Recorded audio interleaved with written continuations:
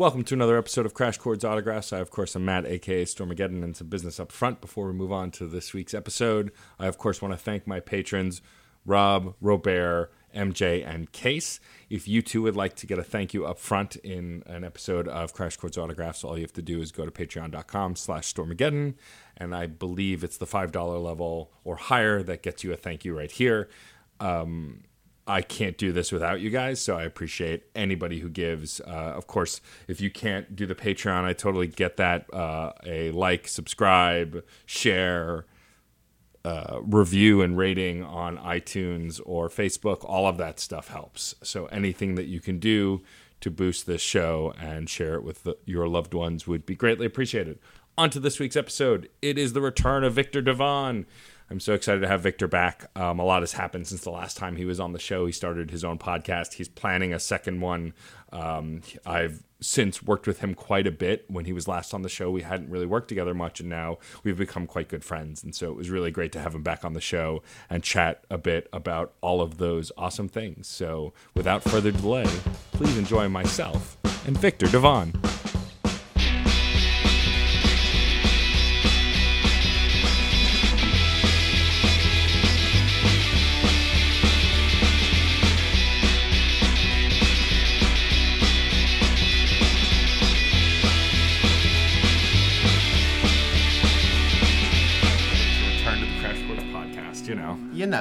I'm not their first return, though, right? No, I've had repeat guests before. All right.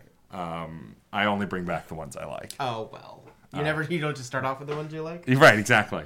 Well, I mean, truth be told, there are interviews I've done with complete strangers, so I don't know if I'm going to like them. And there are some that have been. I've never had a bad experience. I don't think. I've had some odd interviews, but I've never really had any people I didn't get on with or that I wasn't able to talk to, really. You were a communications major? I forget. Yes. Yeah. Good memory. I feel like we talked about that at some point. We either talked about it or it just makes sense for what you do. So, I was a communications major for a semester and a half. That was of the college that I went to. Right. So, until you majored in the theater. Well, no, I never majored in theater. That's right. The acting stuff came later. But you took classes in acting, right? Didn't you? Yes, but as an adult. Oh, okay. I took acting classes. I had met a woman named Kathleen who works in Clifton, New Jersey, is formerly of soap opera success in the 70s. Mm-hmm.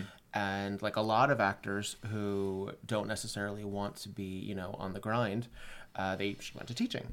She went to teaching and she runs her own conservatory and studio in central New Jersey and North New Jersey, and I wanted to basically when I made my co-director split in 2012, it was a very formative time, and what's always so strange is the fact that I feel like I've been in a formative time most of my life, right? And so it was one of those times, though, where I was like, I just have to fucking do it. And if I don't fucking do it, then I'm never going to do it. And I wanted to take some classes, and this was probably 14 or so, 2013, 2014. Okay. And I took intro, which basically you learn to forget about being self-conscious. If you can't, by the end of that, you shouldn't be an actor. Right, of course. And I always approached burlesque as acting and as production, show design, and all that. But my individual work, I always try to be as much of a storyteller as possible, whether I'm portraying like a snapshot in Viktor, Apocrypha, or I'm trying to portray a specific character that now I've started to do more. Right. But for a while, White Elephant was really known for these conventions in Central Jersey where we did a whole, long form Yeah, I remember show. You telling me that you did mostly these kind of narrative things. Yeah, absolutely. And we did they're sort of almost always the same structure. Right. You learn that in literature and in adaptations of literature, a lot of times people go the Romeo and Juliet route, the Alice in Wonderland route, which is basically the same as the Wizard of Oz route, which is basically central character wanders around and meets all the fabulous beasts, basically. Right. And sometimes those beasts are human. So, and I loved writing that, and I loved constructing it, but I felt I didn't have a lot of the stage chutzpah, as it were. And so I knew Kathleen. I was comfortable with Kathleen. I had never been in one of her shows because she also directs community theater productions. And I thought I'd give it a go, to the extent where eventually I did audition for her. Oh, wow. For a play, which is one of the few plays the only play that I've done as an adult that wasn't under the name Viktor Devonne. That I actually used. Did you use your model name? Yeah. Well, I mean, it just wasn't Viktor. It was, right. Yeah. It was you being you. Yeah. That more part or less, of you. More or less. But I learned a lot from that, and it was Agatha Christie. Right. And Agatha Christie, while I've always been a fan of the work, of the, frankly, bits that I've known. I know, like, The Murder on the Orient Express, and then There Were None, and some of the more obvious ones, Miss Marple. But a lot of it is very dated, and a lot of it is somewhat problematic by today's standards. Mm-hmm. And I mean, some of it is problematic by those standards then too. But there's a certain charm and wit, and I love a good murder mystery. My favorite movie, as we talked about on Screen Snark, is Clue. It's Clue. We talked about it the last time you were on this show, too. Probably. Yeah. It comes up a lot. It does, yeah. I actually had to... You had told me... Actually, that reminds me. It's like tangent. When you were on last time, 2 years ago, you were just about to go see the live musical. Which turned out to not be the musical. It turned out to be just the live-action stage adaptation. So it was a straight play. Oh, wow. Yeah, with Sally Struthers as Mrs. Peacock. How was it? I was very entertained. Okay. I mean, that's all you can ask for. The most thrilling moment, me and Gretchen Violetta, who is my best friend and was in the first ever White Elephant show, and I did Rocky Horror with, we got tickets together, we sat together. The very first string, we didn't expect much reference to the film because we didn't know what the rights issues were, and then we realized in the program, we're like, oh no, it actually is based on the same screenplay. All right. And the music, which is John Morris, which is one of my favorite film scores, the Clue score, and the opening theme, the dun dun dun dun dun dun dun dun dun dun dun, which you can get on CD. There's a limited edition copy of the soundtrack that I recommend. That was like the most thrilling moment. Right, when that played, and yeah. Yeah, and then everything else was just pastiche and fun. It was very dinner theatery. There was no insight. There was no... Was there still comedy? It was funny. Okay. It was funny, but most of it was ripped directly from the script. And anything that wasn't directly from the script stuck out really, really badly. Interesting. So they changed a few things for reasons that I'm unclear on. Like, they no longer made Professor Plum a doctor. They made a doctor of medicine, like he was, or a psychiatrist. Right. They made him, I believe, into an actor, if I'm remembering correctly. Huh. Strange. Yeah, just little bits. And of course, whenever they had to do like the iconic flames on the side of my face, or any of the Wadsworth lines, it stabbed the cook, like all of those, those had to be in it. Right. I thought Men Like You were usually called a fruit. Those things like that had to be in it. And the actors did the very best they could at not being right. Madeline I mean, that original cast is so flawless. Like, absolutely, there's no flawless way to duplicate that. The only comments that you can say, in my estimation, that you can say about the quality of the film in the negative is that some things were lost in the editing. Mm. You can tell that some scenes were stitched together in a different way than they were probably written, or they were filmed in such a way where not all of the endings work out. But other than that, and most of it's forgivable. Yeah, and most of it you have to be you have You to really kinda have to know. scrutinize. Yeah, you Yeah, kinda like have to know. it's very easy if you're just a passing fan. If you're just watching it, You would never know. probably you may at one point go, oh, wait a second, if you're disseminating it after this, Right. Which invariably, if you're watching it with me, you are. Yeah, of course. But the Clue has been one of those things of it's one of the earlier obsessions. I've mentioned get your shot glasses ready. Yeah. I've mentioned Rocky Horror before, and I've mentioned Madonna. Yeah. But technically, Clue came before all of those because I saw it on TV first. Yeah, it was funny. I was going through old Halloween photos, and apparently I think it was a Halloween, but one year at the way station for some costume event, I went as Professor Plum because I didn't have any costumes, so I wore my long purple Joker coat, my purple gloves, and then I carried a pipe and wore a green vest. Is your Joker velveteen? Is it Joker jacket? No, it's kind of just cloth. Right. But yeah, it was a slapdash kind of thrown together thing. But I was wearing all purple. I was like, oh, I'll be Professor Plum. Yeah.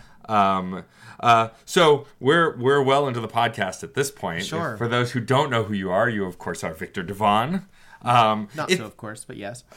It's funny talking to you now. Like, so listening back to the last episode, because I did that because I just don't want to repeat content, of course. It's interesting to listen to myself engaging it with you as someone who doesn't really know you, and now we've become quite good friends. Right. That's actually quite true. And it's very interesting to listen to me kind of not tiptoe, but be, very open and casual and try and be very welcoming. And like, it's just, now I could probably talk to you for 4 hours without stopping. You're very accommodating Thank you. As an interviewer.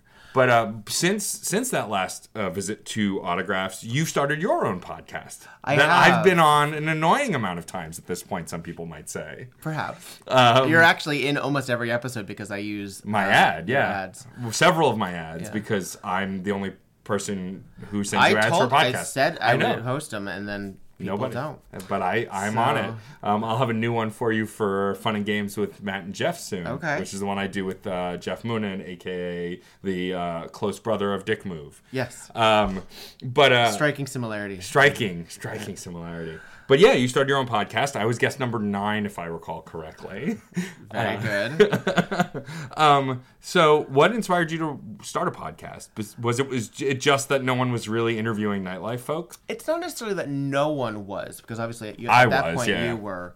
But your scope is a little broader. Right. I'm doing mostly any kind of entertainer or hobbyist. We have a few. I mean, as of the date of this recording, I have released 52 full-length episodes. Right. With some bonuses. And there was a time there where I was doing some featurettes that I had a lot of interest in. The wrangling in them is a lot more difficult than I had anticipated. Mm-hmm. And the editing is a lot more difficult. If I think editing one portion, having 7 or 8 with all different sound levels and all, it's just a lot. I'm not opposed to it, but it's just something I have to prepare for. Right. And I hadn't.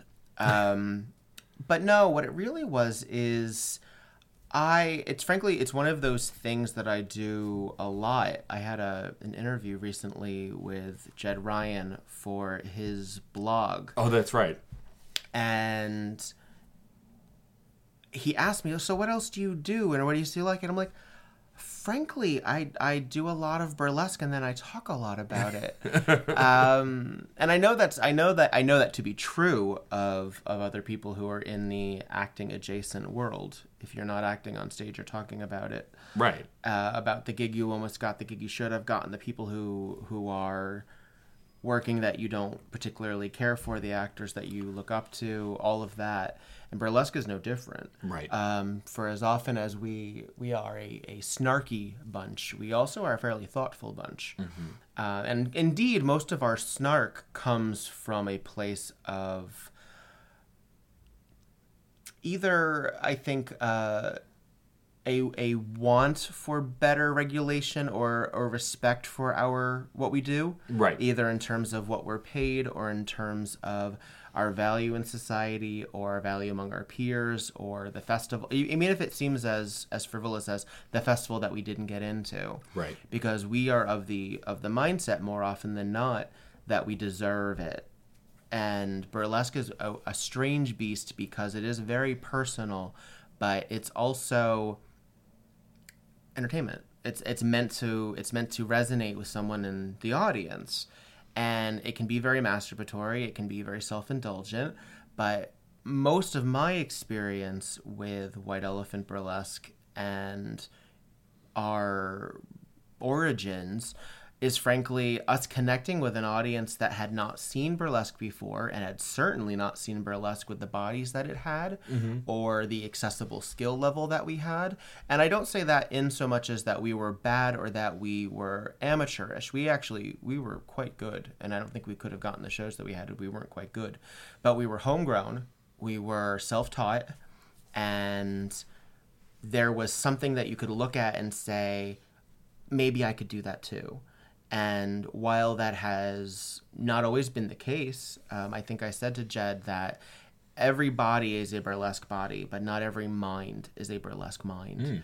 Not everyone can do this. It is a lot of work.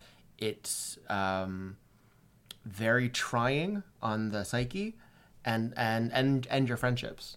Whether it's people that all you do is talk about burlesque and they're tired of hearing about it, or people, interpersonal relationships, this person doesn't get along with that person, this person used to date that person, this person isn't thought of as being right for this show, and you're friends with that co-producer, so why can't you put in a good word? Like all of that. Right. Why can't I put all of my friends in my show? I thought there was some sort of, no, there's not. There's no agreement. And then also the disappointment of people not coming to your show, or the disappointment of things not going the way that you want to. So it's a lot. It is a really hard job, and it's also a job. And then you take in all the other factors, like dealing with everybody, all the personalities and all of the venue owners and all of the promotion, and that can be quite a struggle.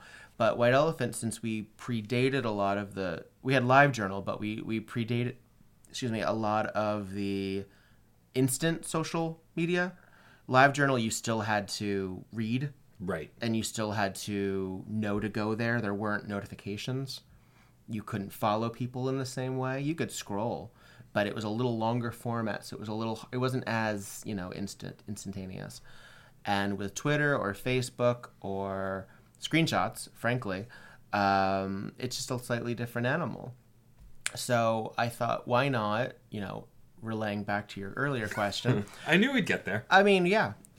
It's all a rich tapestry. That I talk about it so much, and I talk a lot about it with people, and I'm an archivist. I like keeping track of things. Why not, do it?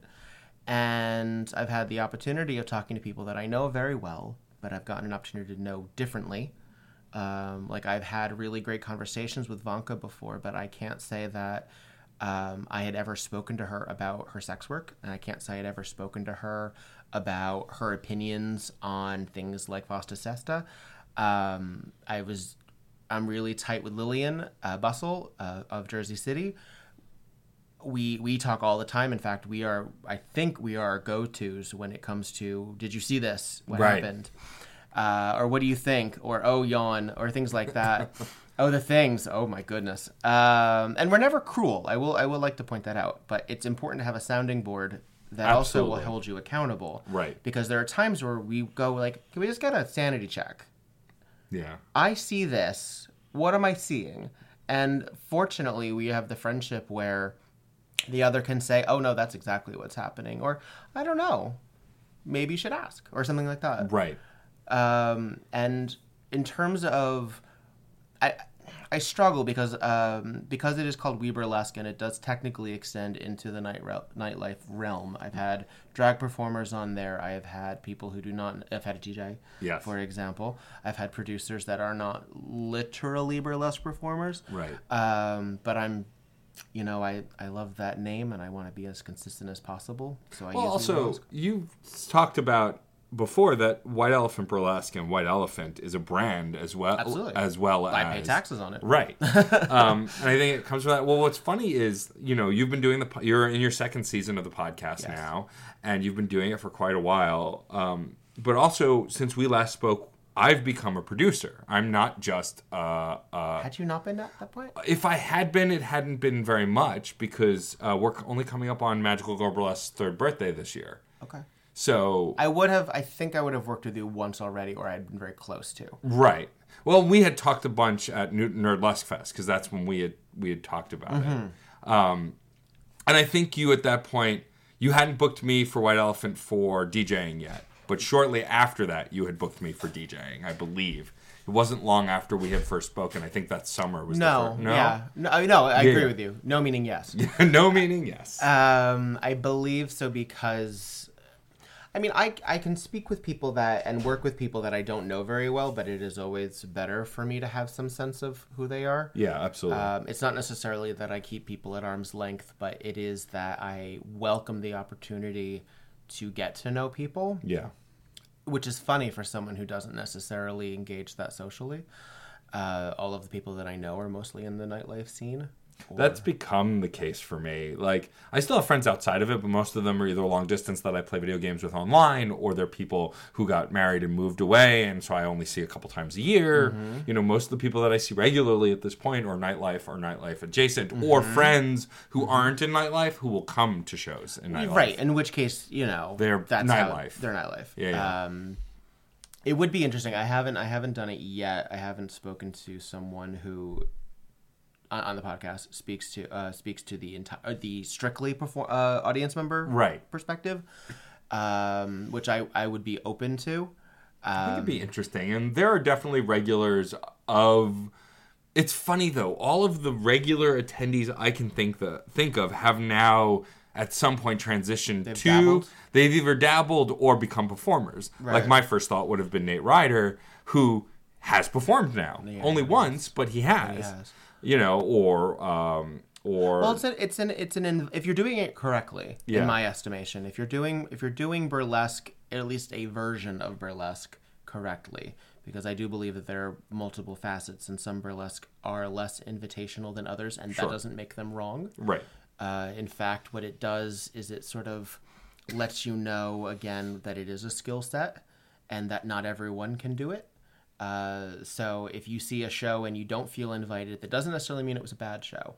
But I think club shows specifically, shows that are done in clubs or in bars or on smaller stages, if they are not invitational to audience members to feel like, oh, maybe I could, then I think you should adjust your presentation format. Sure. You should, even if you don't want everyone to do it. Which is difficult because burlesque, as I've noticed, is one of those disciplines where, because it feels accessible, there are people who see it and then immediately try to do it. Not immediately, but eventually try to do it. And that is one of those disciplines that you can't say. You can't say that about, you know, ballet. You can't say that about tap. It may encourage you, or a Broadway show, or opera, it may encourage you to explore your level of it, but if you see bar burlesque, you could be doing bar burlesque in no time. Yeah. If you go to the Neil Simon Theater and see a show, you will probably not be doing Neil Simon Theater level work that quickly. You might do community theater, you might take an acting class, you might do whatever you want. But burlesque is one of those situations where you can technically edge your way in really quickly and be just one of the folks really fast. And we've seen that happen. Yeah. We've seen performers who are relatively new to the scene who are gigging just as hard as everybody else does. Yep. And I think that makes some performers sometimes scared, sometimes resentful. Why are these people getting work when I've put in my time? Yeah. And I will tell you why. Those people are new, and we like things that are fresh and exciting. And there was a time where you were exuberant and not so bitter. Well, and also, and something that Magical Girl prides themselves on is giving a stage to newer performers. Yes. While we book our headliners, as it were, people who are names or who are at least known in the New York scene, we also try and leave room. The seasoned. We leave room for newer performers, and that's why we do the new review, which is not only for new performers, but it's for new acts or for workshopping. Because that's a show where it's not even about, there's an agreement. You will get video and feedback. Yeah. But you're allowed to play. Right. I mean, there are very few shows that are geared towards playing. Right. Most shows are geared towards being your A+ self for analysis. And that analysis either comes in two forms. It comes from the audience perspective as accessing it and then feeling really good about it, or not liking it, but hopefully feeling really good about it and saying, I felt connected. Or for performers to analyze it and then compare themselves and contrast themselves, right. criticize it, not necessarily in a negative way, but criticism as a concept, peer review, or then book. Because there are so many times where we as performers who are also producers see acts that we then know that would be right for our show. Right. Well, yeah, and it's funny, being a producer and not a performer yet, I'm working on some stuff, but not feeling comfortable performing yet, I often defer to Betty and Raina, my co-producers, because for the video game show, I did a lot of the booking for that because I also am more knowledgeable about video games than both of them. They know, but not as much as I do. And so they leaned on me to book that show. But for other shows that I'm not experienced, the media. Right. And that show was also an anomaly because I had that set list kind of in my head for a while. And it was all established performers for the most part. And it was because established acts, too. Right. I think most of that were existing acts that you then were able to curate. I think the Waluigi act that Dick did was the only new one for the show. And he'd been wanting to do it for a while. It was actually originally supposed to be in our December show that we did, but he wasn't available because it was a December song that he used, The Sporting Life. But for other shows, I lean on Raina and Betty to pick performers and pick flow because they perform. And I'm not yet, and so it's a perspective that I don't really have quite yet. Yeah, but you can set. You have the ability to curate. Sure. But I think it's when picking performers, if we get 30 submissions, which I'm exaggerating, and I see names that I know, I'll lean on them, whereas the newer performers, they'll know better because they do the new review, which I can't always attend. Yeah, White Elephant has scaled back in both our terms of our scheduling. We're now twice a month. Twice a month, right? More or less. I like saying first and third because some months have 5 weeks. Okay. So that gets a little iffy if you say every other. So yes, but we are at least twice. Pride might be interesting. I'm not quite sure how we're handling that yet. But that said, that also means that since we're scaling back how many shows, and that's largely due to the fact that I'm also now bi-coastal, which is also a development that since our last visit. Yes, you've gotten engaged and gotten married. I have. I waste no time. Rob, who we love. I waste no time whatsoever. Yeah. Well, I mean, that was, and we can get into the specifics of that if you'd like, but specifically what the hell I'll do once I get to California. But that also meant that the theme shows got chopped for the most part because I have too many people who I want to include in the show and people who want to be included in the show for me to then automatically know that there's a specific theme that threads them together without keeping weeks entirely unbooked so that I plan for those weeks specifically and say, no, that's Celine Dion night. No, that's Star Wars night. No, that's horror movie night or what have you. I think the next one that we have even tentatively planned is the first week of July because Jason, who is the owner of the bar, it's his birthday week. And so what happens a lot of times is we'll do a theme that is most appropriate for him. As sort of a thank you for his service, as well as an opportunity if he wants it. He's done it 3 times to also perform. Cool. Yeah. I didn't know that. Yeah. That's awesome. Yeah.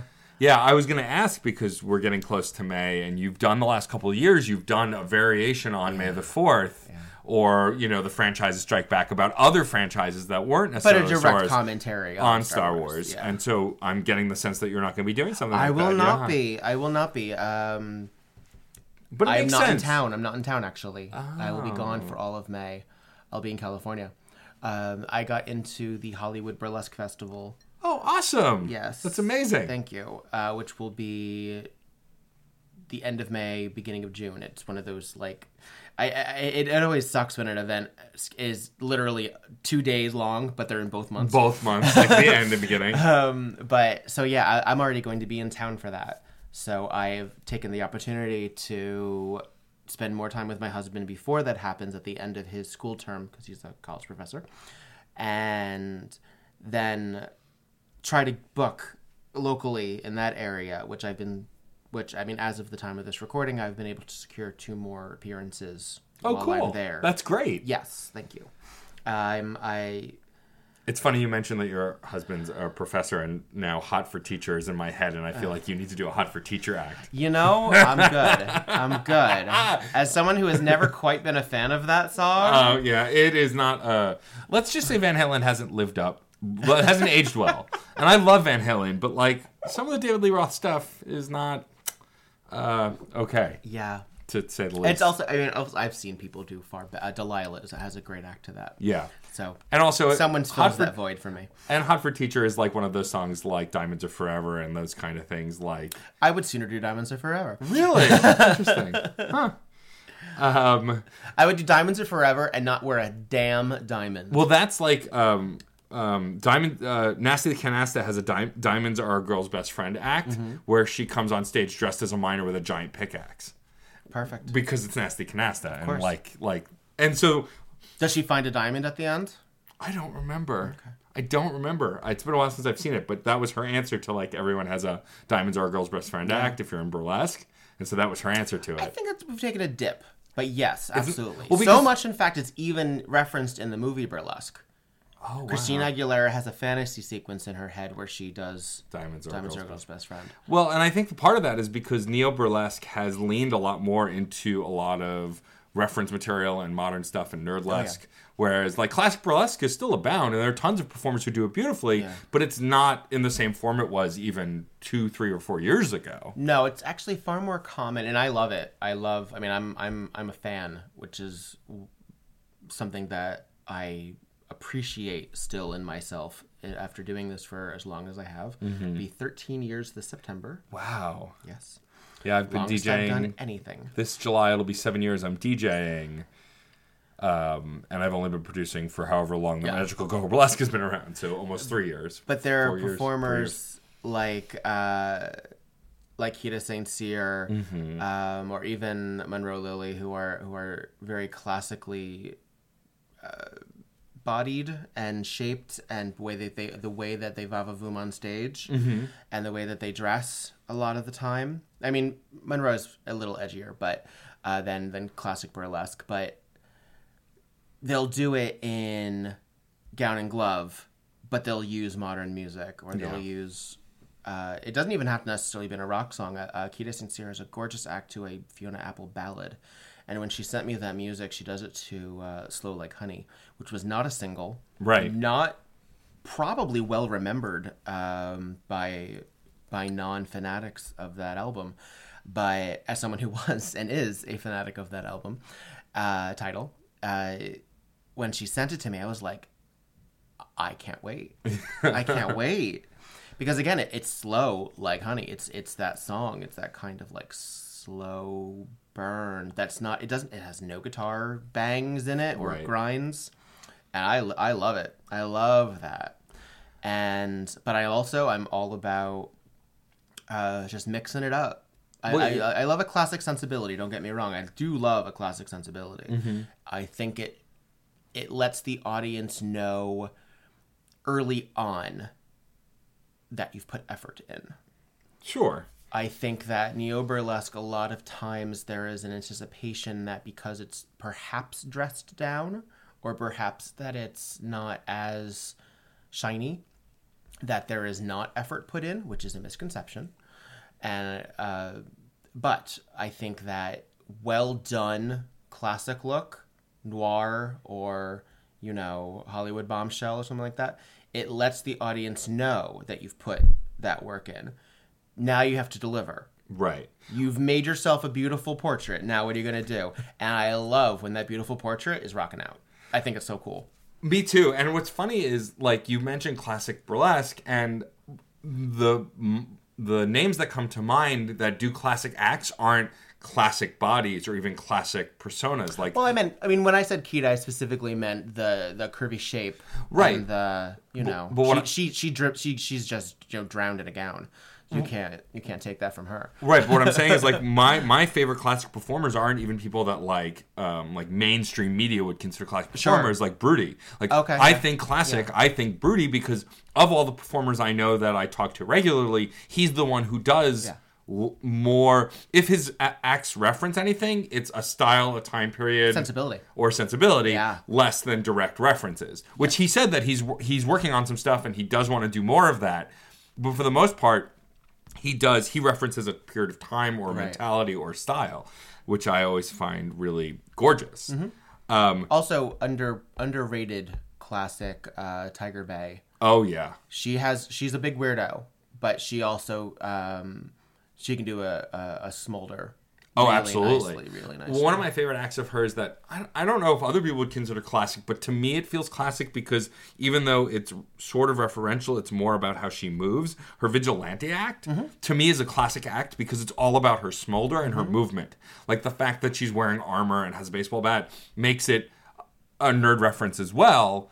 Ish, like apocalyptic, she's but for me it's more classic because like I'm watching her face, I'm watching how she moves her hips, like because it's all very purposeful movement. Her Electric Eel act is also very similar in that regard. Yes, because that's not a specific reference, a fandom, as far as I know. Yeah, there's not a specific fandom. A lot of her acts are not specific fandoms. Right, they're just weird, awesome stuff. Like her Lightning Storm act, her Burger Mom act. Have you seen the Long Socks act? No. Yeah, check that out. I'll have to look that up. Yeah, Tiger Bay is a performer who, like, I just don't understand how her brain works, and it's fascinating. Well, I mean, there was at one point I had I look at the performers that I book, and I try to be as varied as possible for many reasons, not the least of which I try to curate an audience that will feel like they'll have missed something if they don't come a week. Right. I want them to feel that they have to come, and that you do what you can. And there are some performers that I are immediately go to, and the reasons for that are not necessarily because I assume the audience will say I can't wait for them to see what they do next. Right. But because working with them elevates the show. It Absolutely. allows the show to be as good as it can be, and it allows some of the performers who are also quite good to explore, be a little less polished than normal, perhaps, right? Or it allows me, certainly, I'll say it right now. I am by no means threatened by working with Broody or Monroe or Jack Barrow or Lute Alfred Douglas, these performers who are also male-presenting, burlesque performers. Working with them, I feel, makes me feel better because there's a certain relief in knowing that the show's going to be as good as it is because I've booked them. And then it lets me concentrate on my own work, on my own personal act or acts that I'm doing that night, and then know that it's not that I'm fighting to live up to that level. It's that I know I have my own level. And then if you have the absolute privilege of having more than one or two of them in one single show, then that show's going to be, a bomb blast. You can't improve upon that. Yeah. And that's also true of non-binary and female presenting performers. Absolutely. I think for me, now that I have a producer brain, so for example, the video game show, which you are a headliner for, your Kefka act, which I had been on a mission to book since I saw it at Nerdless Fest, which was the first act I ever saw you do. Ever,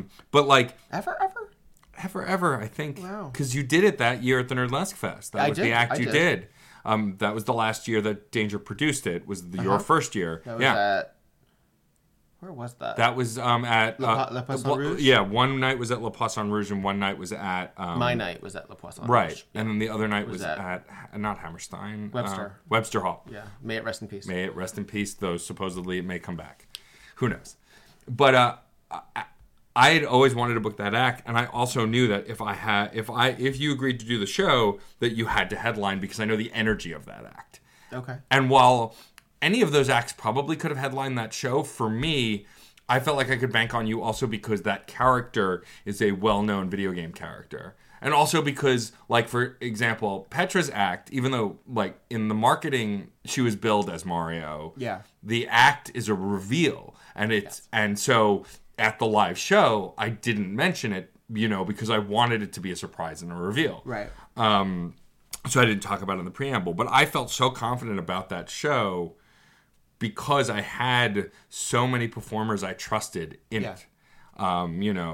And I booked acts that I knew well or that I knew the performer would deliver on. Mm-hmm. Like Dick Move, while I didn't know that act, I did know his Venom act, and I did know his... You know what he's capable of. Right, and that, 99.9% of the time, he delivers in a way that floors the audience. Right. Well, some performers, when you're booking, you're very specific about what you want from them. Right. And some performers are like, what do you got? Yeah. What do you got? And like for the comparative point for the December show, which you also headlined... was I last? I thought either you or Anya was last. I was pretty sure it was you. Anya. Yeah, you were last.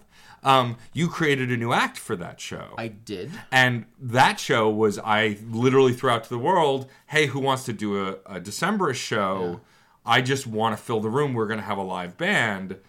And you said, I want to do this song. I have an idea. And I said, do it, because I trusted you. To your credit, though, I probably would not have submitted for that show had it not been a Magical Girl show.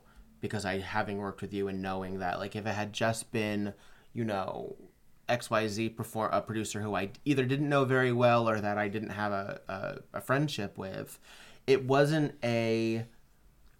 it's not a fandom, especially fandom shows are tough. Right. Because you gotta, how referential do you want to be? And when it's a musical reference that everyone's doing an act to these songs, but there's no visual that's implied. Right. I would have been perhaps apprehensive about submitting for it. I probably would not have said, what could I do? But because it was Magical Girl and having worked with you and knowing what y'all are capable of and knowing that it would have been a good show, that's why I felt confident to submit for it. That's interesting to know. I mean, it makes perfect sense. Yeah, I mean, it's not, because it's not, well, for one thing, it's not a band that I adore. Right. It's a band that I'm familiar with to an extent, and it was specifically a song that I already knew. Right. That song I liked independent of it being the Decemberists. Right. So... But what I like about doing those musical shows, the shows based on a band, is that because I'm a music nerd, like, that's interesting to me is I get to... Interpretation. And I get to curate a set list literally just based on the music because the act... almost doesn't matter for the curation of the set list. I want to create a flow based on the music. Right.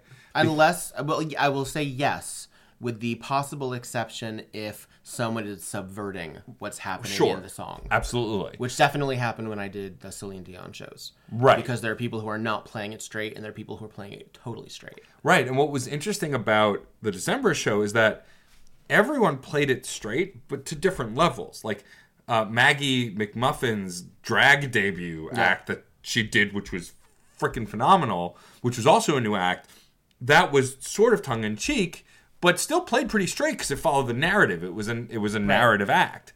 And that was really interesting to me. But everyone else played it straight. And, the Decemberists... The soundtrack, yeah. Right. Yeah. And what's been really fun post that show is, so for the playlist I curated for that show also... the songs from the performers obviously weren't in the playlist. Mm-hmm. But after the show was over, since I don't know when we're going to do it again, I reinserted the performers' music in order into the playlist. Mm-hmm. And it still sounds really great in order, which makes I a great love. Mixtape still. It does. Yeah. And I thought that was really fascinating. What I like about booking a show based on the music versus the acts is that mixtape vibe. Because booking the video game show is all based on the acts. And like I put Waluigi in set 1 and Mario in set 2 because I wanted to separate the Mario characters. I mean, I come from a history as a child making fake set lists and making fake discographies for musicians that I made up. It was a thing I did. Wow. I know. I already knew about the fanzines, but this is another level. Well, so I created I don't remember what quite came first, but I think I created like a girl band. Like a Spice Girls? No, more rock. Okay, so like Bangles maybe. More Bangles, Runaways style. Okay.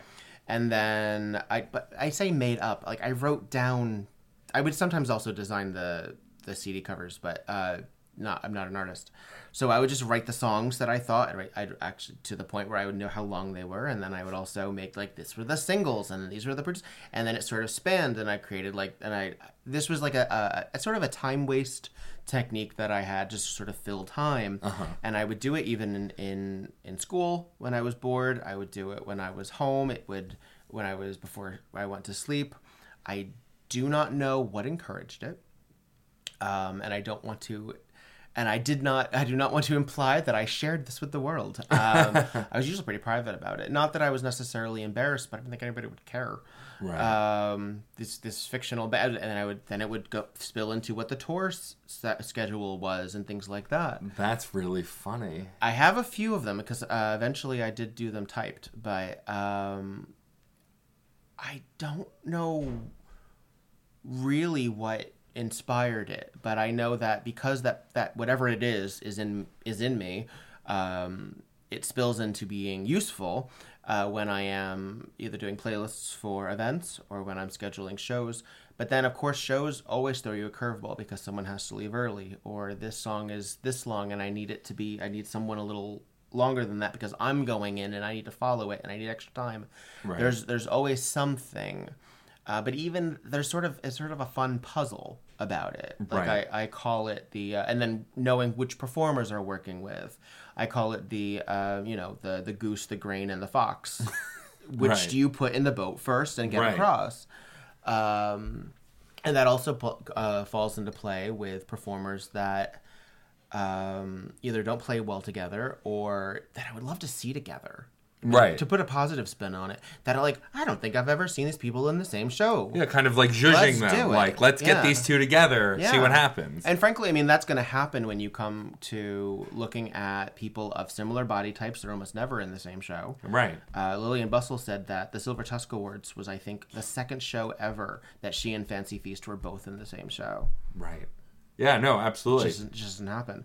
And then to have multiple people of color, multiple of gender expression, it's just maneuvering and keeping it, interesting for the audience so the eye doesn't get lazy, but also celebrating the fact that there are people who may look alike, but their expression is entirely different. Right. Because you cannot tell me at all, as much as they may have in common, that Lillian Bussell and Fancy Feast are very, very similar performers. They're just not. No, not at all. Absolutely. So I think it also, having similar shaped people or similar, people with perhaps similarly melanated people or people of similar styles or looks, they're going to subvert even expectation in that regard. Yeah.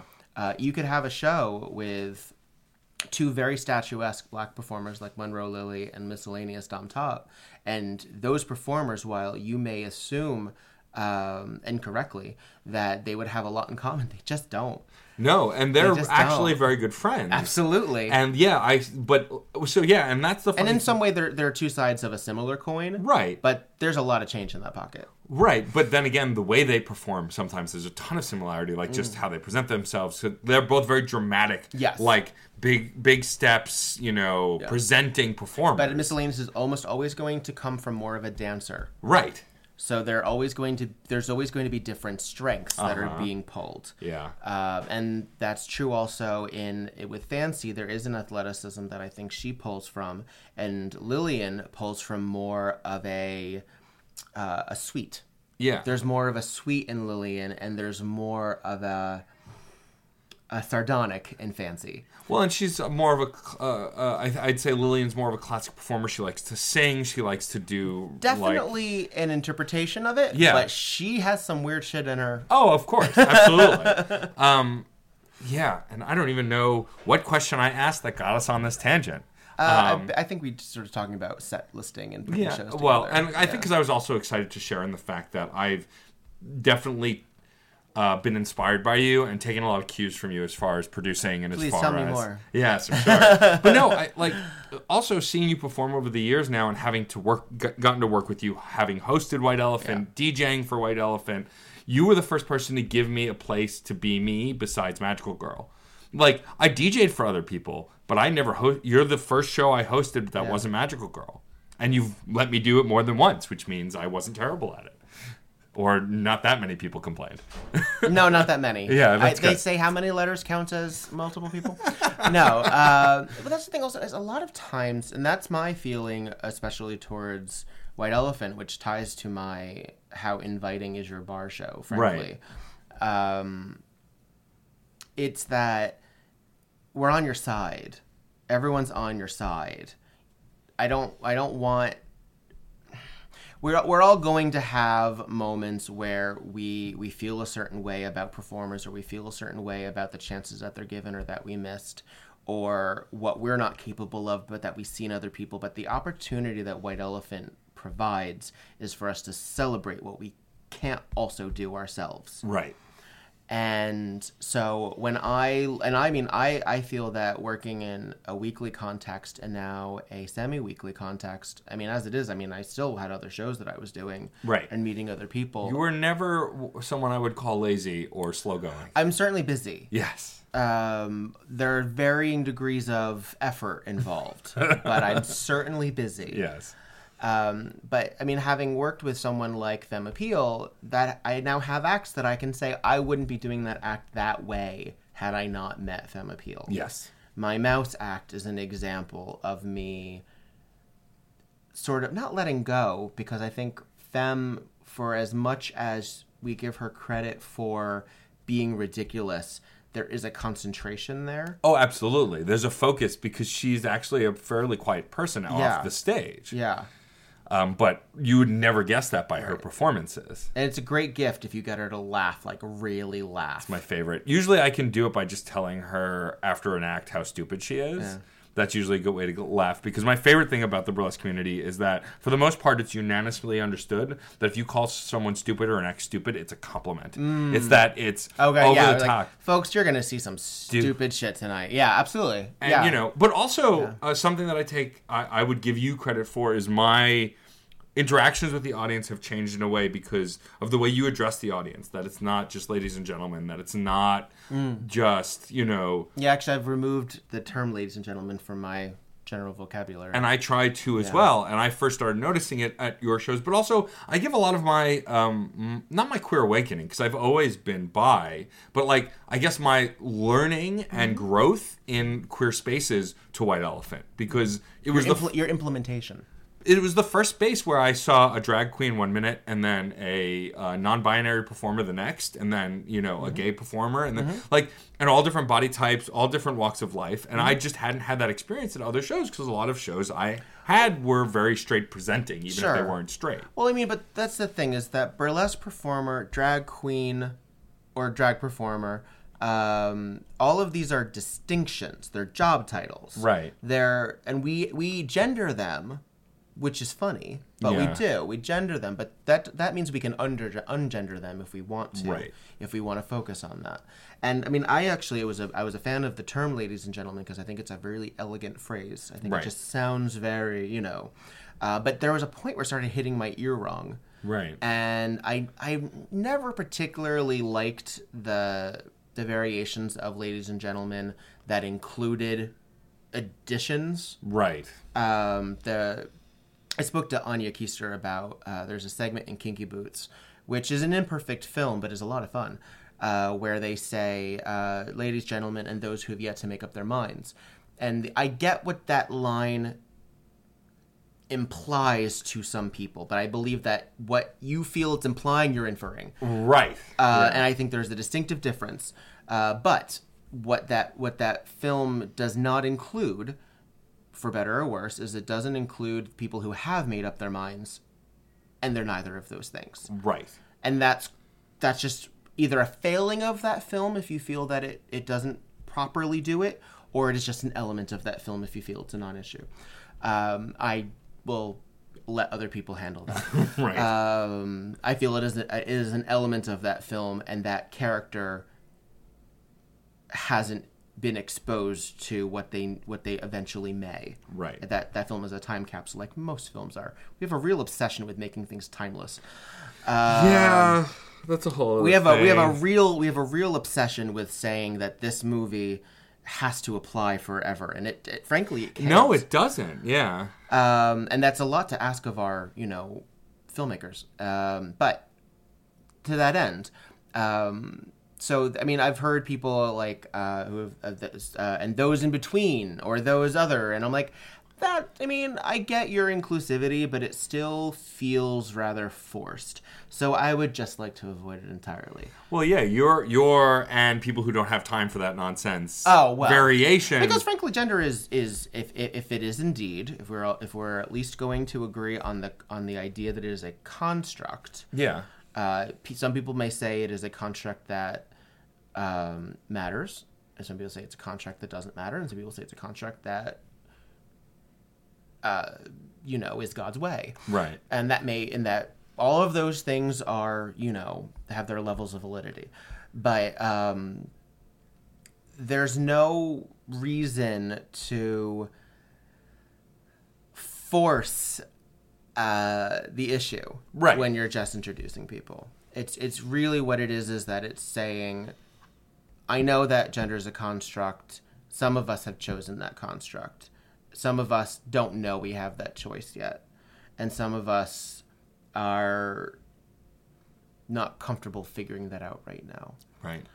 I personally, while I identify as a man and specifically have used the term gay man, I also use the term queer. Mm-hmm. And I know that for some people, a large portion, in fact, the word queer does not have positive connotations. The term queer is a slur, and it is something that is said about other people, but is not something that everyone can reclaim, because not everyone has agreed on it. Really? I didn't know that. Oh, absolutely. You Google it, and you will find I believe you. I mean... Yeah, I find it a very inclusive term. Me too. It was a term or a word that I hadn't grown up with. Right. And that may be the difference. Right. I grew up with very, very little slur in my existence, because by the time I was in middle school and high school, when people were using, sexuality or gender expression as a failing as a human being, or as a way of being different, or in calling that out in a negative context, you just said gay. Yeah, because that's what you meant. Right. And you meant faggot, but you didn't have to say faggot. Right. And that was interesting for me, because I didn't really grow up much with that either. Right. To a degree, yes. Yeah, I grew up with it in high school. I remember people calling me gay or saying that's gay. Mm-hmm. And I don't remember, but that's all I kind of remember. I don't remember many people when I was young calling me, using the word faggot. Mm-hmm. I feel like if they did, it was rare. It was more what you're saying. It was an older person's term at that point. Right. Yeah. But also... and then an older person's term, or at least on this coast. Right. I mean, your queer will definitely still has an existence in the Midwest. Right. As a current slur. Right. And it still can here too. Yeah. I mean, I'm of the opinion that anything can be a slur as long as it is not the technical term and you use the word fucking in front of it. Yeah. If you say fucking something and you're saying it, even if it is the technical term, it's still with an aggression. It becomes an aggression. Yes. Yeah.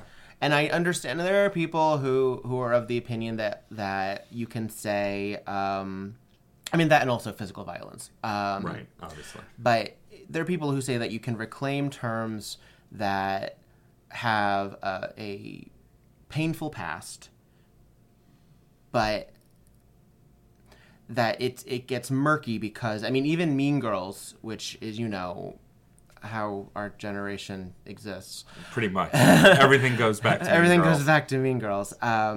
That Tina Fey's character, and it's important to remember that Tina Fey also wrote that film. Yeah. That you have to stop calling yourselves sluts and whores. It just gives boys an excuse to call you sluts and whores.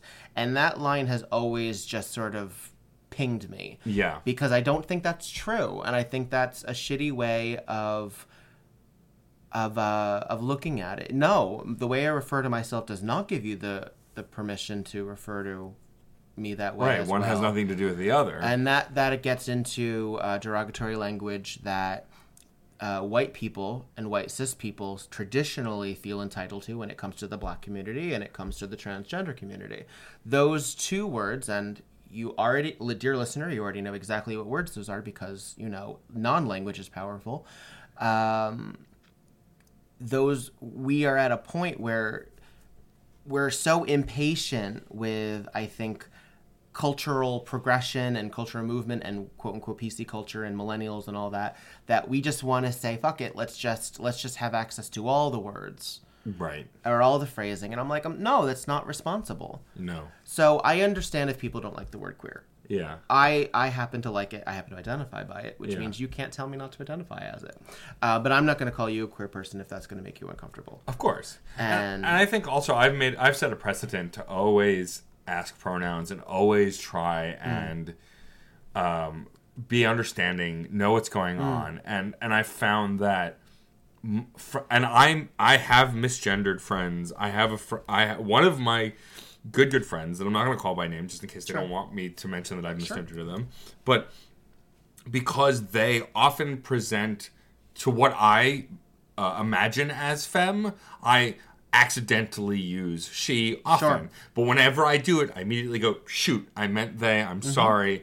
And they are always the sweetest, most understanding person because they know I'm not doing it to misgender them on purpose. They know that it's a mistake because I'm trying to untrain my brain. Yeah. Because when I look at someone and they appear as femme to me, my brain wants to use a pronoun that I've always used, even if it's not what they want. And so I'm trying to deprogram that. Like, I used to have trouble keeping people's legal and show names separate if I knew both. And now I code switch pretty easily for the most part. I think I have the most trouble with Betty and Raina only because they also don't care that much because they go by both those names, as far as I know, and they can tell me otherwise if they don't necessarily agree. But my understanding is they don't mind, and also because I knew them before they had show names, or that I knew their show names anyway.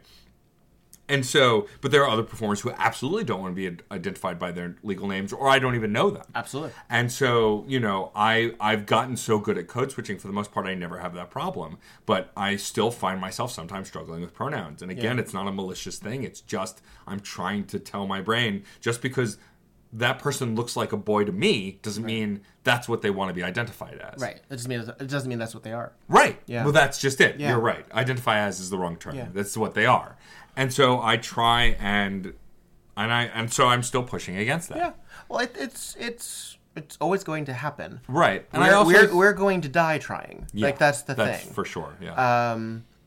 We're a cog. We're not the end all. Yeah.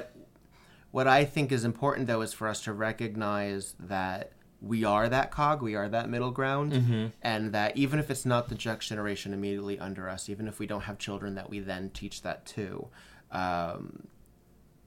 there is going to be a group of people where they won't think about it as hard as we do. Right. And that can only happen if we do it. Right. That can only happen Absolutely. if we do it. I mean, that's how change works. I mean, that may sound really basic, but people get really impatient about it, and they're like, I thought that racism was over, or, oh, you should get over it. And I'm like, I'm sorry, that's never going to happen in your lifetime, and you might as well just fuck up, because we are all going to, our generation, and I know that we are the same age, but frankly, anyone who's slightly older than us or slightly younger than us, and possibly even further in that spectrum, because age is becoming so impractical, a litmus test to understand sophistication and awareness and where you're coming from. I mean, maturity. I grew up of the youngest person of a lot of my social circles because that's just how it was. Right. And that was through Rocky Horror, but that was also because I was friendly or friends with people that were people who would refer to my parents' friends. So I'm like, yeah, but they're my friends too. Yeah, absolutely. We're not like, going to cocktail parties and talking about, the deficit, but I have a friendship connection with them on whatever level. So I don't even know if we can say generations anymore, because what the hell does that even mean? Well, yeah, and it's like the demographics, I feel like, don't even mean anything anymore. Like, a lot, you know for a fact, as well as the listeners, that I love a lot of different nerdy things, and like one of the things I love is video games, which used to be considered kids' toys. My brother, who I love very much, who's 9 years older than me, treats it that way. Right. Because 30 years old, 30 years ago, that's how it was. Right. Presented. And also, I think because he has young kids who are now teenagers, which is terrifying to me, to their kids, they're playing video games, so in his mind, it's still the case. Yeah. But he doesn't really look at it this way anymore. But when I first started talking to them about video games, he's like, oh, it's kids' toys. But it's not. There are people older than me who love video games. Yes. Famously, there's a grandmother who plays the game Skyrim on YouTube. Yes, I've seen just her got to. mocapped to be in the next Elder Scrolls game. They're putting her as a character in that game. Yeah. And it's to celebrate this woman who wouldn't, by demographics, be the person they'd advertise to, and they're trying to break those stereotypes. I don't know if demographics and the anticipation of what demographics mean takes into account travel. No. I think at one point, because travel was so impossible for the majority of, society, that it was so expensive, that it was so inaccessible, that women couldn't go out on their own, like things like that. Right. That we've boxed a lot of the expectation on what this person likes or what this person's supposed to like. I've talked to, on my podcast, every once in a while when I speak to a performer of color, I think it's important to ask, what are some of the preconceived expectations of you as a performer that you are working against? Because I'm hoping that the next person who listens to that knows not to do it. Right. And I know that's a lot of work on their part to get into if it comes up. But it's interesting to me whenever Nick's Nocturne is an example. They are a really fabulous performer that loves that has a very gothic sensibility. And they love sort of like industrial metal music. And there was at one point where they, as a black person who is femme, there was an expectation that they would be an R&B fan. Right. Or that they would somehow be able to fit into a booking as a certain way. And they're like, nope. Sorry. Yeah. Okay, bye. And that's all preconceived. Right. That's Absolutely. most of what we're going to be spending all of our lives fighting against our own preconceived notions and everybody else's. That's part of the deal. Yeah, and I think that's something I became more aware of as a producer. I mean, I also became more aware of it just going to more shows and doing this podcast as long as I have. But I'm always trying to... That's why I feel like while I do come to this podcast with a mental list of questions, at the end of the day, wherever the conversation goes, I just follow along. Yeah. Because I want to hear what the guest is thinking and going through and experiencing. I want to take it back to talking about your podcast since you brought it up. Oh, sure.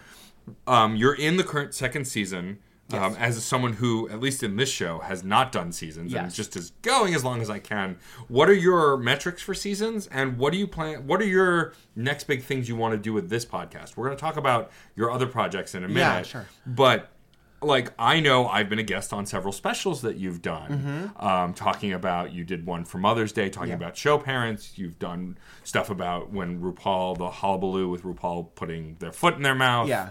And one of the few times, yeah, they never do that. Yeah. Do you foresee yourself doing more stuff like that or trying new things? And what defines a season for you for the show? I mean, it's a really boring answer, but it came up organically. 30 episodes is a season. Okay. So, and that it keeps things really easy for me. So I did 30 episodes before I had burnout. So that tells me that from there on out, I'll take a 2-month break, at least. After 30 episodes. After 30 episodes. Okay. So as I said, I have 52 in the can already, which means that the 2 episodes that I have next scheduled will go into this current season, and the 2 more that I have after that, which I think I have scheduled for next week, will go into that. But once I hit 60, the expectation, although Who knows? I run the business. Right. Is that I will then take a 2-month break. It's not so much that it's a literal season. I guess it's more of a cycle. Right. You know, like America's Next Top Model. Because it's not literally based on the fall season, which is what season means usually. Sure, it's the spring season or the fall season. But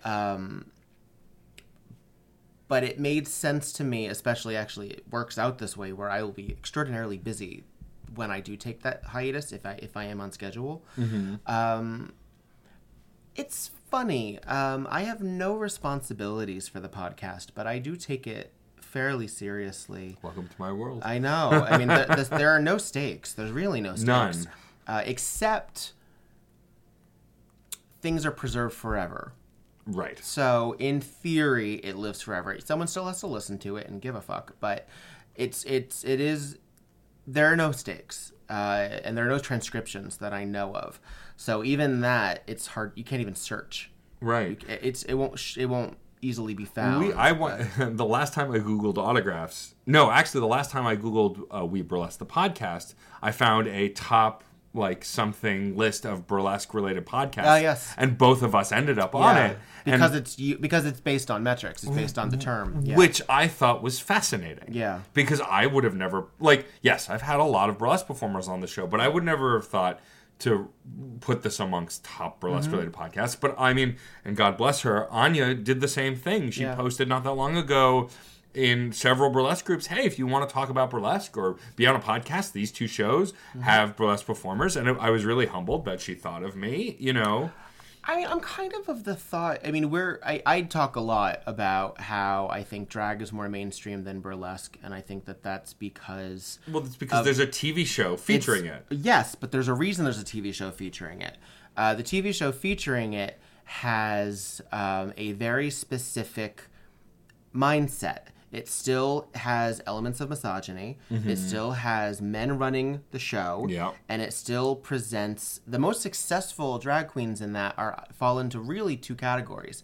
Either the unattainable ice princess or the comedy queen. Yeah. And there's nothing wrong with either of those criteria. I mean, but there's more than that. But there's more to it, and those aren't identities. Those are traits, but those aren't identities. Right. But it's easier for us to shorthand that. Yeah. When you get into burlesque and you start dealing with women's agency and women telling their own story and women being varied as they are, and then people who actually you assume are women but apparently are not, and getting into that discussion, it's so complex and it's so their story that I think that the idea of having, I mean, if it was approachable, we would have had Dita's Next Race by now. That's true, yeah. The fact that Dita Von Teese, who is relatively concerned, the most successful burlesque performer,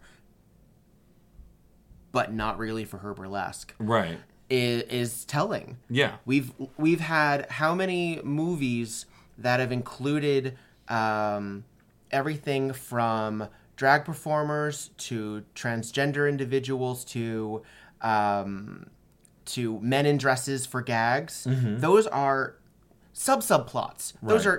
There's no burlesque subplots, That's let alone multiple media representation. Yeah, I can only think of relatively recently there have been several SNL sketches that have dabbled. Very strong opinions about them. I don't blame you. There was there was a magician sketch that was about burlesque magicians or something that was very I thought, who is this for? Because I get some of the gags because I know a lot of magicians. That is a very important question. Yeah. And who is this for? There was a recent sketch about video games that I actually thought was very funny with Kit Harington about a VR game where this character is just trying to go kill zombies, and he's getting stuck between drama between two NPC characters who just want to bicker or talk about each other. I thought that was hilarious. Because you were in that who it was for. But I don't understand how a mainstream non-gamer is going to... I mean, I guess it's fairly translatable, but to me it just seemed funny because I play games. As much of a travesty as it is frequently referred to as, The Big Bang Theory makes a lot of deeper, nerdy references. That's true. And the thing is, the joke of it is that it's gibberish. Yeah. For the typical audience. Right. That show is not for gamers or enthusiasts. Most of the jokes are laughing at them, not with them. Right, exactly. So, and I find actually there was that recent burlesque sketch where I don't know the actor's name, but he plays Jon Snow on Game of Thrones. Kit Harington. There you go. Yeah. He played a guy who did a burlesque routine, quote unquote, for his wife's bachelorette party. Right. And it wasn't for burlesque enthusiasts. No. It wasn't for burlesque performers. It was for an audience who didn't really know what it was. Right. And that is the point where I sort of felt it was, I don't want to say insensitive because who cares? Right. But it wasn't right.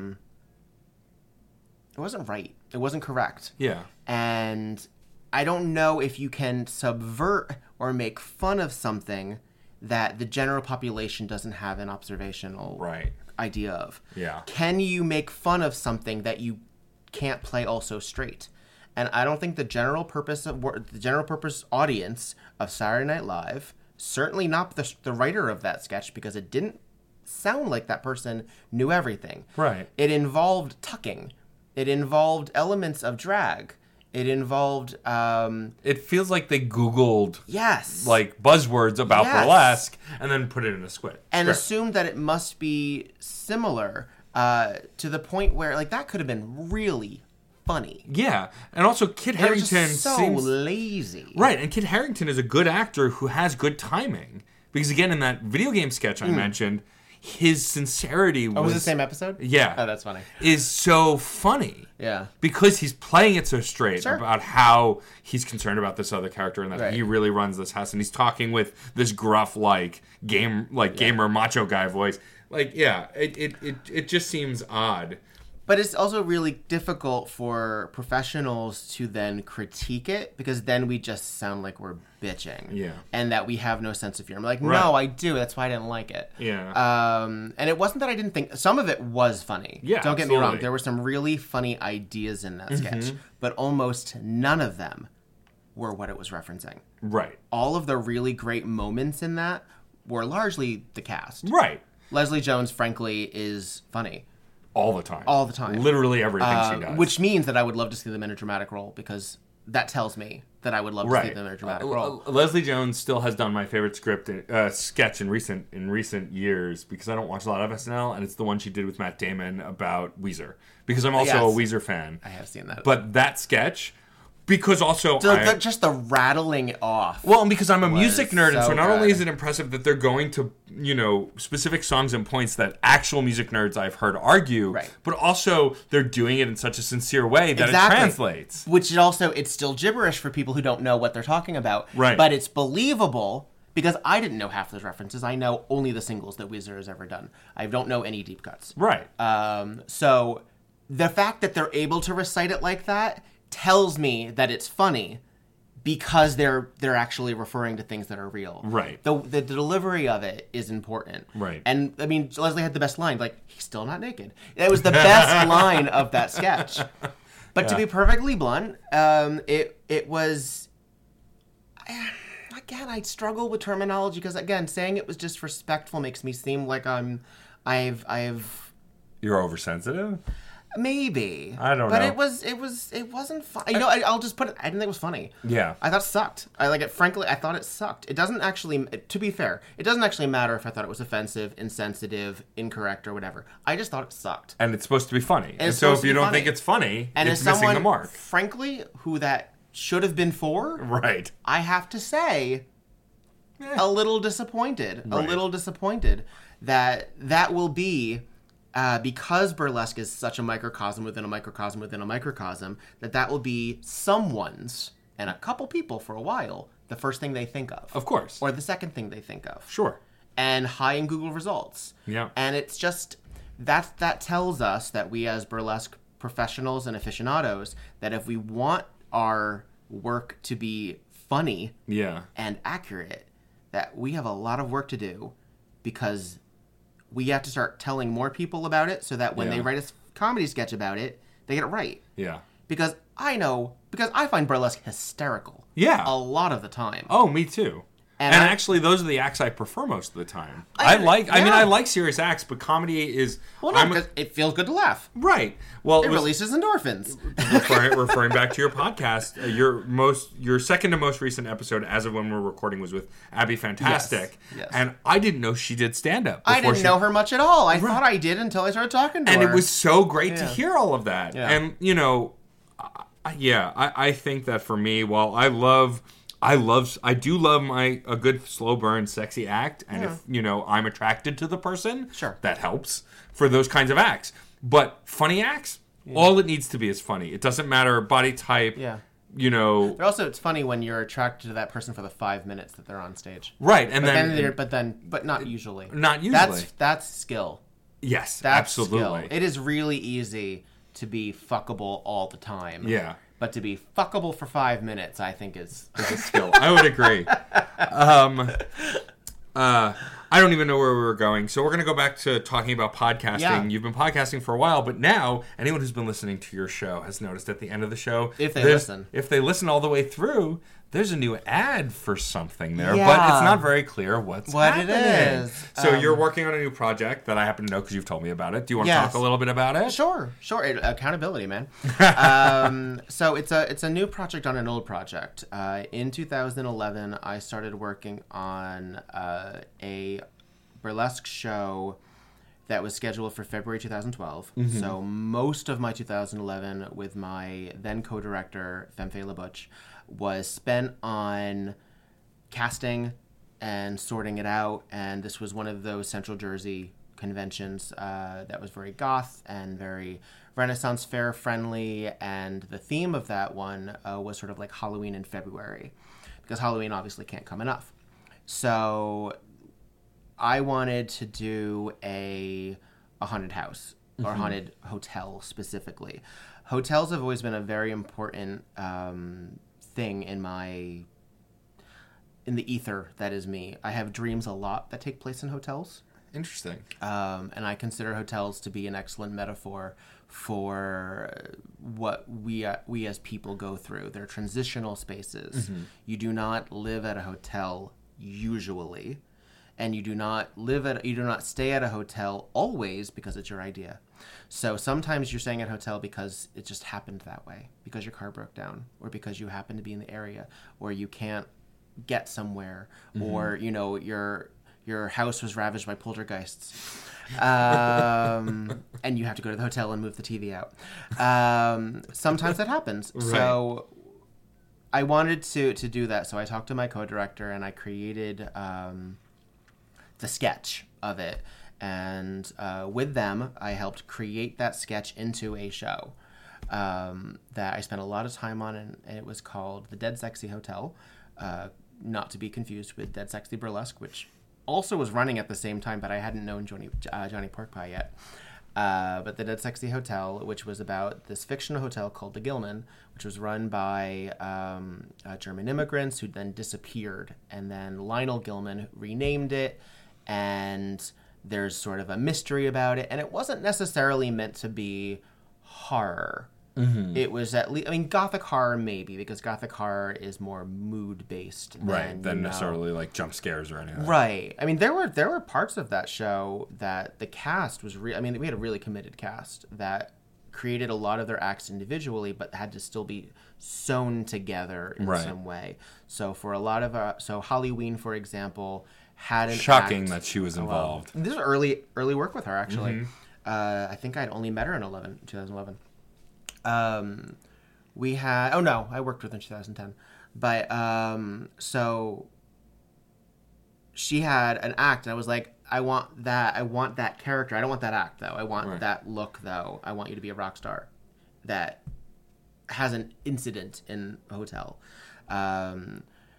Gretchen Violetta, who I mentioned earlier, who's, my very dear friend, has a very when she styles herself a specific way, has a very old Hollywood actress sort of look. Which it's perfect. She has a great face for it, and I wanted her to play an actress that stays at the hotel, And there were other characters that I was really particular about. I wanted ghost hunters. I played a drifter who had like a trophy case of people that of objects that he had gotten along the way, which implied that he was either a serial killer or that he was a thief or that he was some otherwise nefarious individual.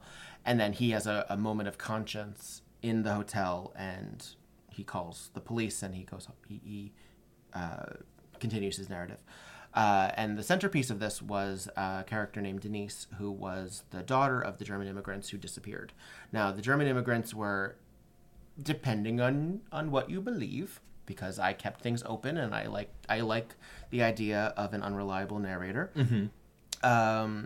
either were shipped away, gotten rid of by Lionel, who just didn't want them around. Right. But she didn't go with them. The daughter didn't go with them. And the question then becomes, what happened to Denise? Right. Where is she the spirit of the Gilman that is creating all of this unrest? And for the purposes of our show, yes. Right. For that show, yes. However, I wanted to explore the opportunities of what that show couldn't.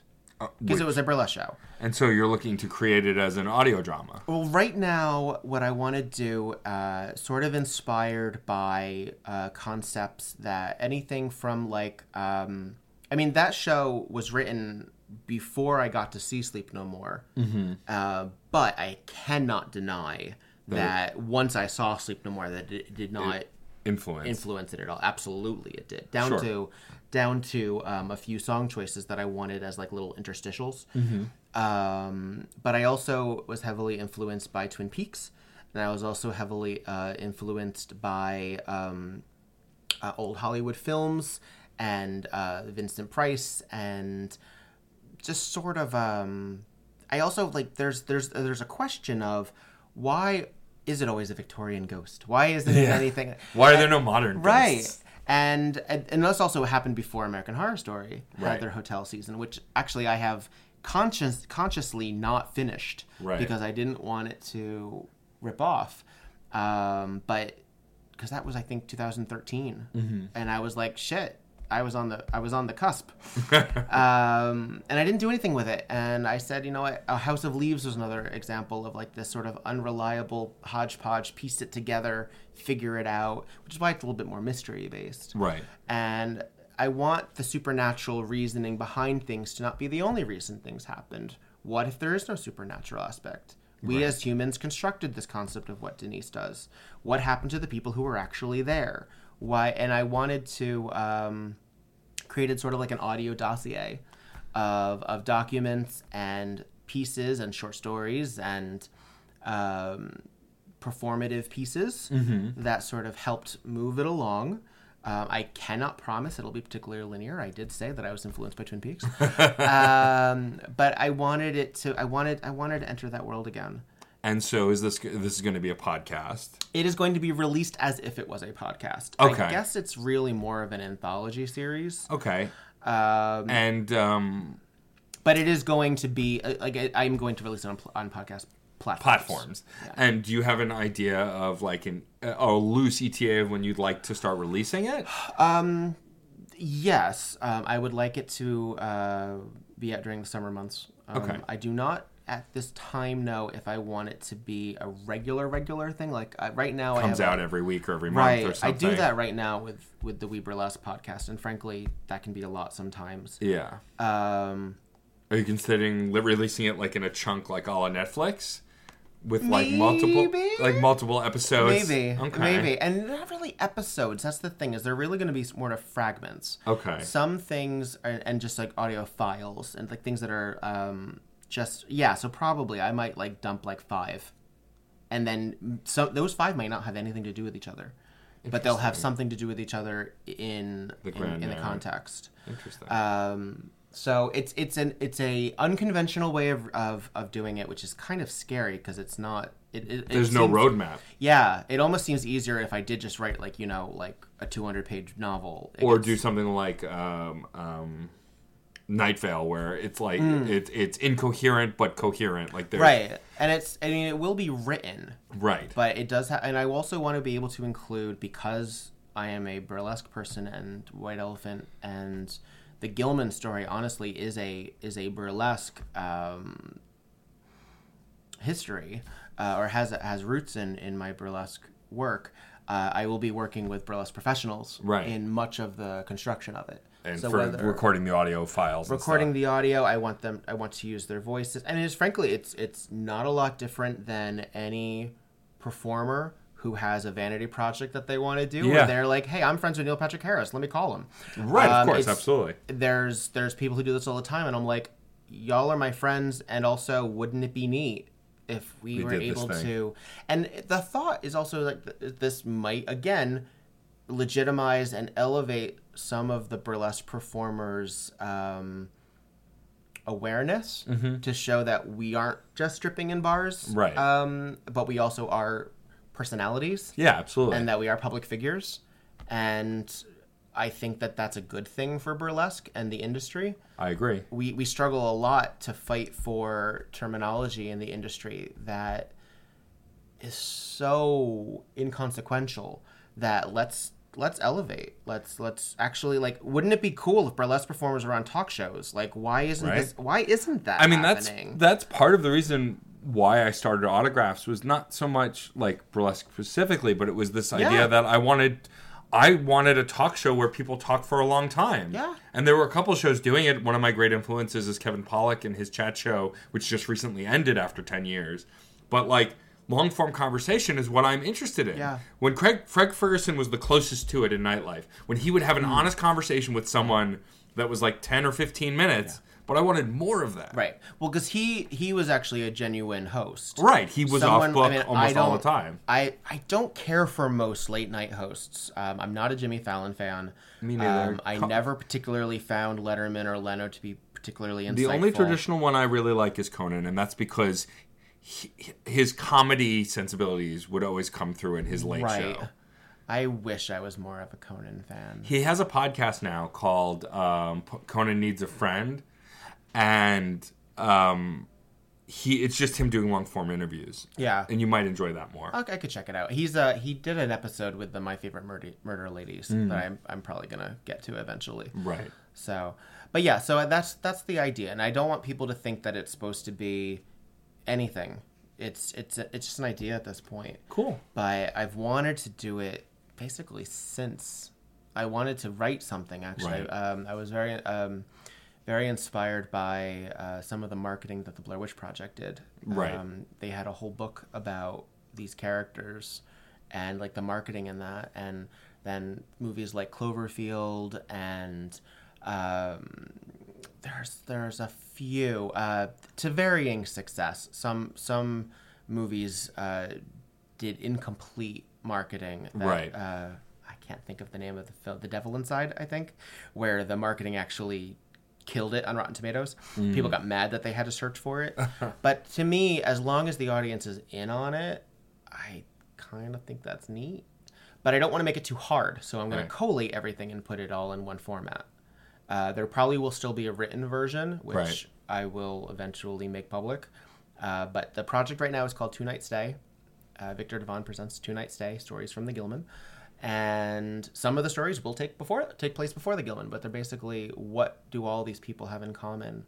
Interesting. Yeah. That's really cool. Well, Thank you. I look forward to that. Thank you. Keep an eye out for that this summer, maybe. No, absolutely. Yeah. If it's not by this summer, then something has happened. Okay. Because that is the next thing. Well, we currently run ads for We Burlesque on this show, and I will be happy to run those ads as well. Thank you. A special shout out to Micah Edwards, who did the Gilman ad that you hear at the end of. It's a really cool Burlesque. Ad. Yeah. The first time I heard it, I was like, "Ooh, something different." We wrote that, and we didn't know honestly how he was going to deliver it, and he delivered it very stiffly, and it was like, something's wrong. And then he was like, "What if I did like an Eddie Canta voice?" And I was like, That's it. That's it, dude. Why the hell didn't we think of that 40 takes ago? But yeah. Victor Devonne, thank you for being on my show. Oh, my pleasure. I always love having you on. I feel like we could talk all night, but we have other things to do. Oh no, I have to come up with something else to do now? But thank you for being on the show. Yeah. I'm not sure when this is going up, so just go to We Burlesque, go see it at Rock Bar the first and third Wednesday of every month. Yeah. Viktor Devonne with a K. Viktor, VIKTORDEVONNE on everything. On everything. Check out We Burlesque the podcast. Yeah. I'm pretty easy to find, frankly. Google them, guys. Check them out. You know the deal. I would love for you to sign us off, but please look up Viktor Devonne everywhere. He'll be back probably in another 2 years, if not sooner. Yes, that's always the plan. That's always the plan. It's a 2-year plan. But Viktor, please sign us off, and thank you for being on the show. Thank you so much. Well, music is life. Life is good. That's it for this episode of Crash Chords Autographs. Our theme music is by Michael Kill. Our logo was designed by Case Aiken and Joey Amons. If you liked the show, please rate and review us on iTunes and Facebook. You'll help us reach more listeners. Questions, comments, or guest recommendations? Email matt.storm@crashchords.com or hit us up on Twitter @CrashChordsWeb. Thanks for listening. Hi, this is Viktor Devonne, and I am the host of We Burlesque the podcast. Every Monday, I talk to fabulous denizens of nightlife, including burlesque performers, both seasoned and new to the form, drag performers, performance artists, DJs, and artists who make up their respective scenes. You can find us on Spotify, Apple Podcasts, Stitcher, and more. Please visit WeBurlesque.com to check out episode recaps and see all the formats available. And remember that music is life. Life is good.